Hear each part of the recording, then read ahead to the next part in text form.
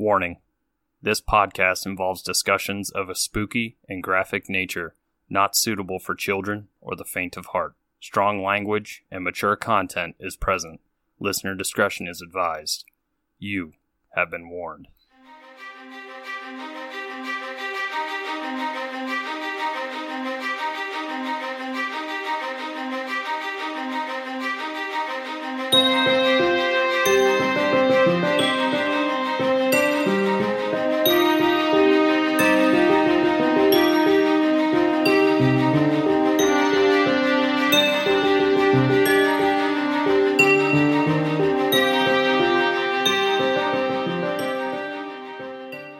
Spooksters, and welcome back to another Stabby Snippet here on Three Spooked Girls. It is I, one of your co-hosts, Jessica, and as always, I am joined by my favorite ghoul friend, Tara. Hey, Spooksters. And today, I'm going to be telling you the story of Douglas/Donna Perry. It's about some murders that happened in Washington. You ready?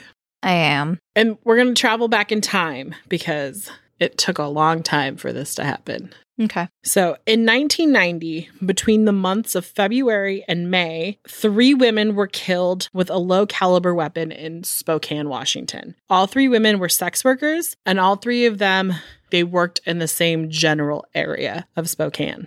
On September 22nd, 1990, Yolanda Sapp went to work, and obviously she was a sex worker and she was going to meet with clients. At that time, she was 26 years old and was described to be very beautiful. And when you see a picture of her, like, I just have to say, her lips are like the most beautiful lips I've ever seen in my entire life. I think that lipstick companies look for women like her. Mm-hmm. And I was just like, oh, she's so pretty. Aww. Like I said, she was described to be very beautiful, and she was actually extremely popular with the local Johns, like her clients. On that night, she went out and she was found. So that was the 21st. On the 22nd, she was found shot 3 times with a .22 caliber bullet. She was found nude halfway down a riverbank by the Spokane River near the 4100 block of Upriver Drive. The only thing that she had on is that her feet were bound with like a green blanket. So there wasn't a lot because they were like, oh my gosh, what happened? They weren't really sure.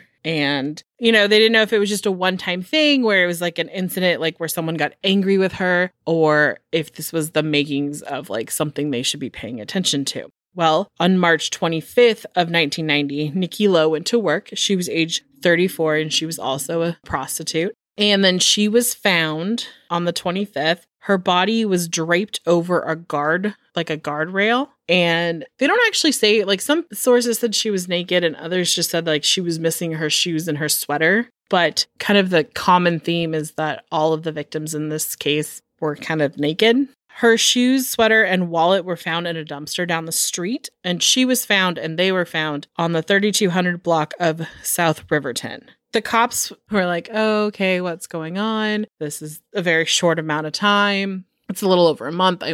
They're starting to connect them. But there wasn't a lot to go on because this is 1990. And basically, forensic evidence, especially DNA evidence, you had to have a lot of it. Let's put it that way. It wasn't just like some skin cells or something like that. Mm-hmm. And then on May 15th of 1990, Kathleen DeBose went to work. Theme here. She was also a sex worker. She was 38 years old and she was found on the 15th, I should say. And she was also naked and she was found along the Spokane River near Trent and Pine Road. And this scene was a little different because Kathleen fought back hard. There was like multiple places where they found her blood, or they found like where it looked like she'd gotten into an altercation. She had severe defensive wounds on her. I should mention, I forgot to say that Nikki, who they had found, had only been shot once, and Kathleen was shot 3 times. But one of the things that Kathleen did is when she was putting up a fight, she scratched the living shit out of the murderer. And so like every single one of her nails basically had DNA. The investigation, because they had no clue where this was coming from. They didn't even have a profile. Obviously, someone who didn't like women because they were abusing, sex workers. But the two investigators were Mark Burbridge, he was with Spokane PD, and then Jim Desbick, and he was with the local sheriff's department. The police linked certain things together, like the type of victim. Obviously, when you're dealing with sex workers, it's a higher risk victim because their lifestyle leads them to be more at risk to have stuff like this done to them. Because obviously, they were trusting people and just getting in their cars with them. All the victims knew each other and lived close to one another. And I got really mad at this part because I was like watching this like one video. It was like later. I think it was like in 2013 or 12. I can't remember exactly. But he was like, and they all had to be prostitutes because they were like druggies. And I'm like, were they? Because I didn't read that anywhere else. And I feel like that's just something that people say to make them feel better. All the victims were either naked or their breast and genitalia were exposed. And then, like I mentioned with Yolanda, she was wrapped in like a green blanket, while on all of the victims, there was like a green fiber. And it was like the same fiber. They couldn't identify where it came from, but they thought it was weird that like it was on everyone. And then obviously the Yolanda was in a green blanket. And then all of the bullets were 22, but they were not all fired from the same gun. That was helpful, but then not helpful for the police because they were like, okay, it's the same caliber, but it's not the same gun. Just like an important thing to note, Robert Yates was in the area. He's a serial killer from that area, and he was killing at that time, but none of these crimes could be linked to him. In case someone was like, but what about this dude? Just wanted that to be noted. The investigation would basically stall because like they didn't have DNA. I mean, they had DNA, but there was nothing they could really do with it at the time. And so it stalled out until about 2005 with advances in forensic technology. And they basically took the fingernail clippings that they take from Kathleen and they basically extracted the DNA from the murderer. And it took about 4 years. I was like, wow, this took a long time. But this again was 2005, so like was a lot older. It took about 4 years for the crime lab to develop a full male profile. And then they started running it against CODIS to see if there was anyone in there. And that happened in about 2009. While nothing happened until 2012, when they finally got a hit in CODIS, and it was one Douglas Perry. The only problem was there was no longer a Douglas Perry. Okay, I'm going to tell you the story. This individual is transgender, so I am going to start, when I tell the story, I'm going to do it fluidly. When I talk about Douglas, I will use like he, him pronouns. And then once Douglas transitions to Donna, I'll use like she, her pronouns, just so that everyone is like wondering. I'm not trying to be disrespectful. I'm just telling a storyline. So Douglas was born in 1952 and he grew up in a very violent home. His father actually molested him and was physically and emotionally abusive to him. Just kind of like a little weird fun fact is they actually grew up like in an orchard farm in like rural Washington. So he didn't have a lot of socialization outside of his family unit. But in 1968, Douglas's father died of a burst blood vessel. That would leave his mother to be his like primary caregiver. However, shortly after that, she was hospitalized for schizophrenia. So let's just say he did not have the best support structure in his life at the time. The other thing about living in a rural area is that a lot of times people turn to guns as more of like a hobby versus just like self-defense or something like that. So he became obsessed with guns, like he loved them. And then he moved to Spokane. And when I say he became part of the sex worker community, like he kind of became part of the sex worker community. He dated a sex worker. He himself at times would put himself out there as like a male prostitute. And it was noted that while he was in Spokane, the only relationships and attachments that he had was in that community. So it wasn't like he had any relationships outside of it. Mm-hmm. And he would actually go as far as to help them. Like he would feed them, or if they needed a place to stay, they could stay at his house, that kind of thing. He was known to be very charitable in that aspect. However, there's a whole other side to Douglas, and it is that he hated women, especially sex workers. Interesting. Right. So it's kind of weird that he would be in a relationship with one and then kind of surround himself within that community. He also had a criminal record. In August of 1974, he was arrested for second-degree assault. In March of 79, it was for firearm/dangerous weapon violation. In 1986, he had another second-degree assault. May of 1987, it was a reckless endangerment. I don't really understand this one. It's in April of 88, it was a simple assault. I don't know what's simple about assault. And then in August of 1989, he was actually picked up for trying to solicit a prostitute. And then basically, we don't know that much about what Douglas was doing during that time other than the relationships he was having. But in 1994, Douglas started to identify as a woman, saying that he believed that he was a woman in a man's body, but still identifying as Douglas this whole time. So he ended up going to prison from January 12th, 1995 to 1997. And then in July of 1998, he was stopped by the police because he was like having stalking tendencies. Like he kept circling an area and they were like, what? So he became on their radar. But in December of 1998, he actually picked up a girl as a date. Like he picked up a sex worker or an escort as a date and brought her back to his house where she saw a lot of knives, guns, and even a crossbow in his house. So when he dropped her off later that evening, she flagged down the first policeman she could find and was like, you guys have to check out this guy. He's really freaking weird. He has all these guns. In their house, like I mentioned, they found knives and crossbows, but they also found 5 pipe bombs, 49 guns, 22 of which were handguns and 27 were rifles, and over 20,000 rounds of ammunition. Ooh. Yeah, he liked weapons. Just a lot. Yeah. So basically, he was being arrested for that, and he was going to do some time. Yeah. At that point, when the police entered the home, they found clinical proof because he had been seeing like a psychiatrist or a therapist, and they had clinical proof that Douglas was an individual capable of grade violence and had extreme hatred of women. And they think the reason he was going to see this professional was because he was trying to figure out like who he was. And in the report, it actually outlined the steps that he needed to take to get a sex change. And it also characterized him as having paranoid personality disorder. And he was sentenced to do some prison time. So from late 1998 to 2000. But while he was in there, Douglas did some chit-chatting.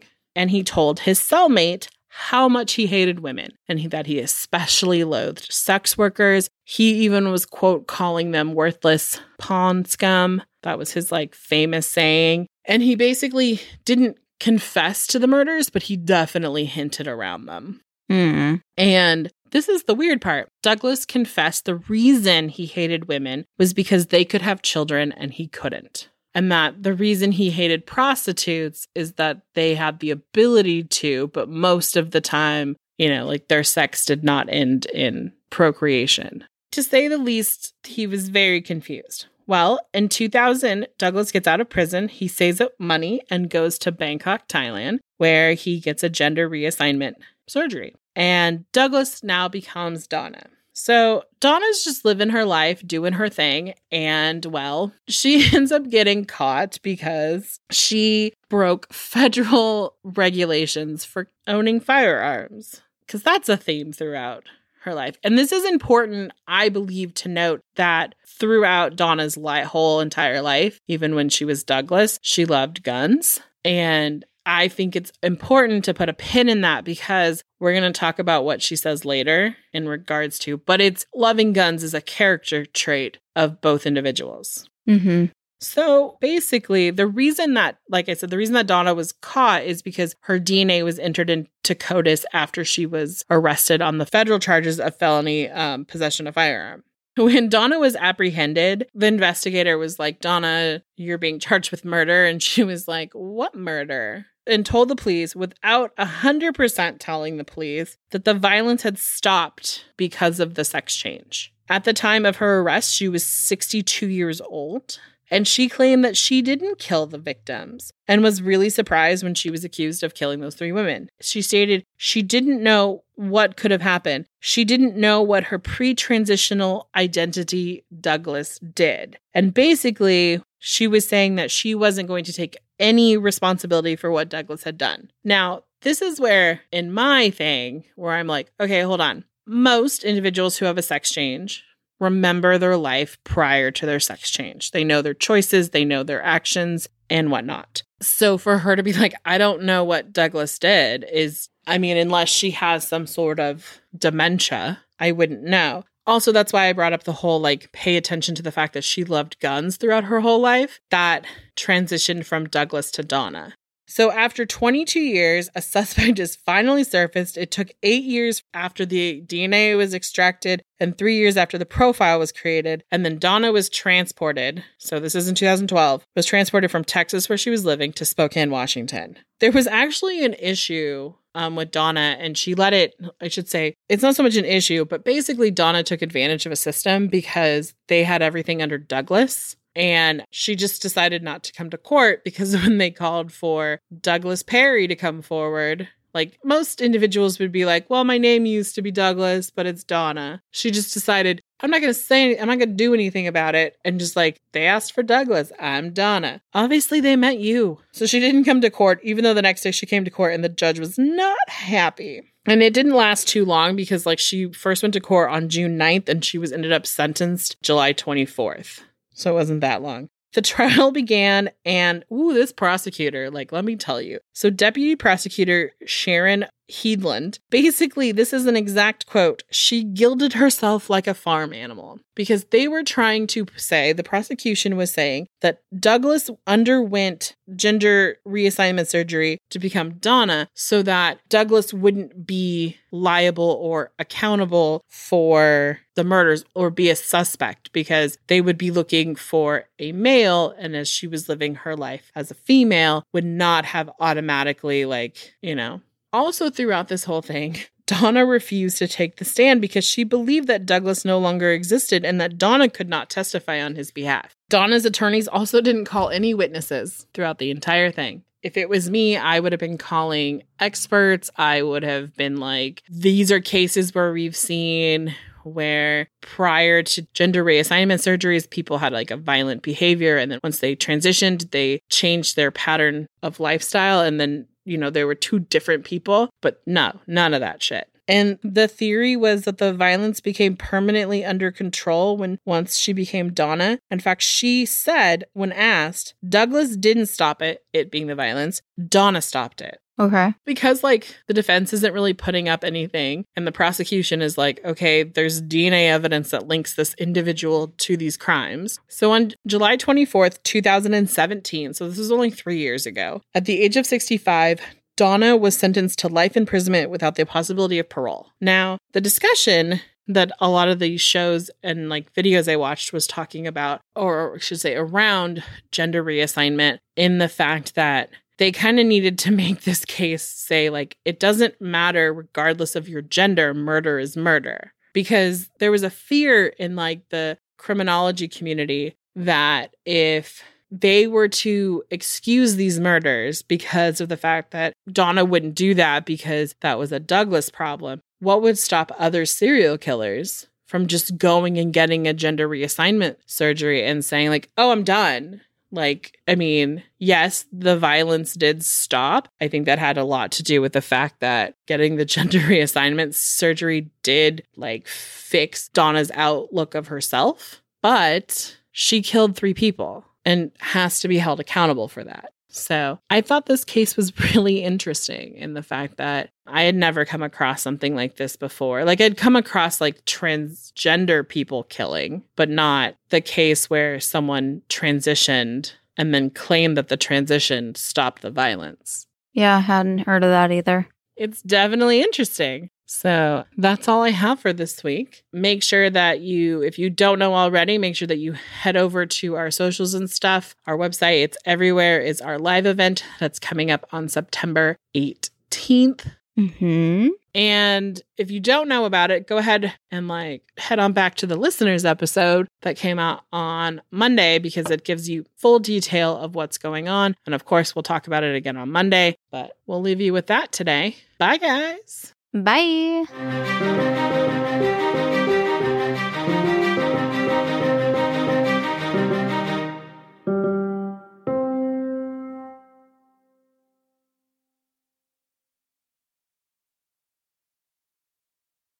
Murder in America is a true crime podcast that covers stories from all 50 states, including stories of mass shootings, serial killers, and lesser-known murders. Do you find yourself doing more research after listening to a true crime show? Well, Courtney and I used to do the same thing, and that's why we created Murder in America. Our podcast dives deep into each case. Our storytelling will make you feel like you're right there within the case with us, watching it all play out, and we do not shy away from the graphic details. If you're a fan of true crime, then listen to Murder in America on Spotify now.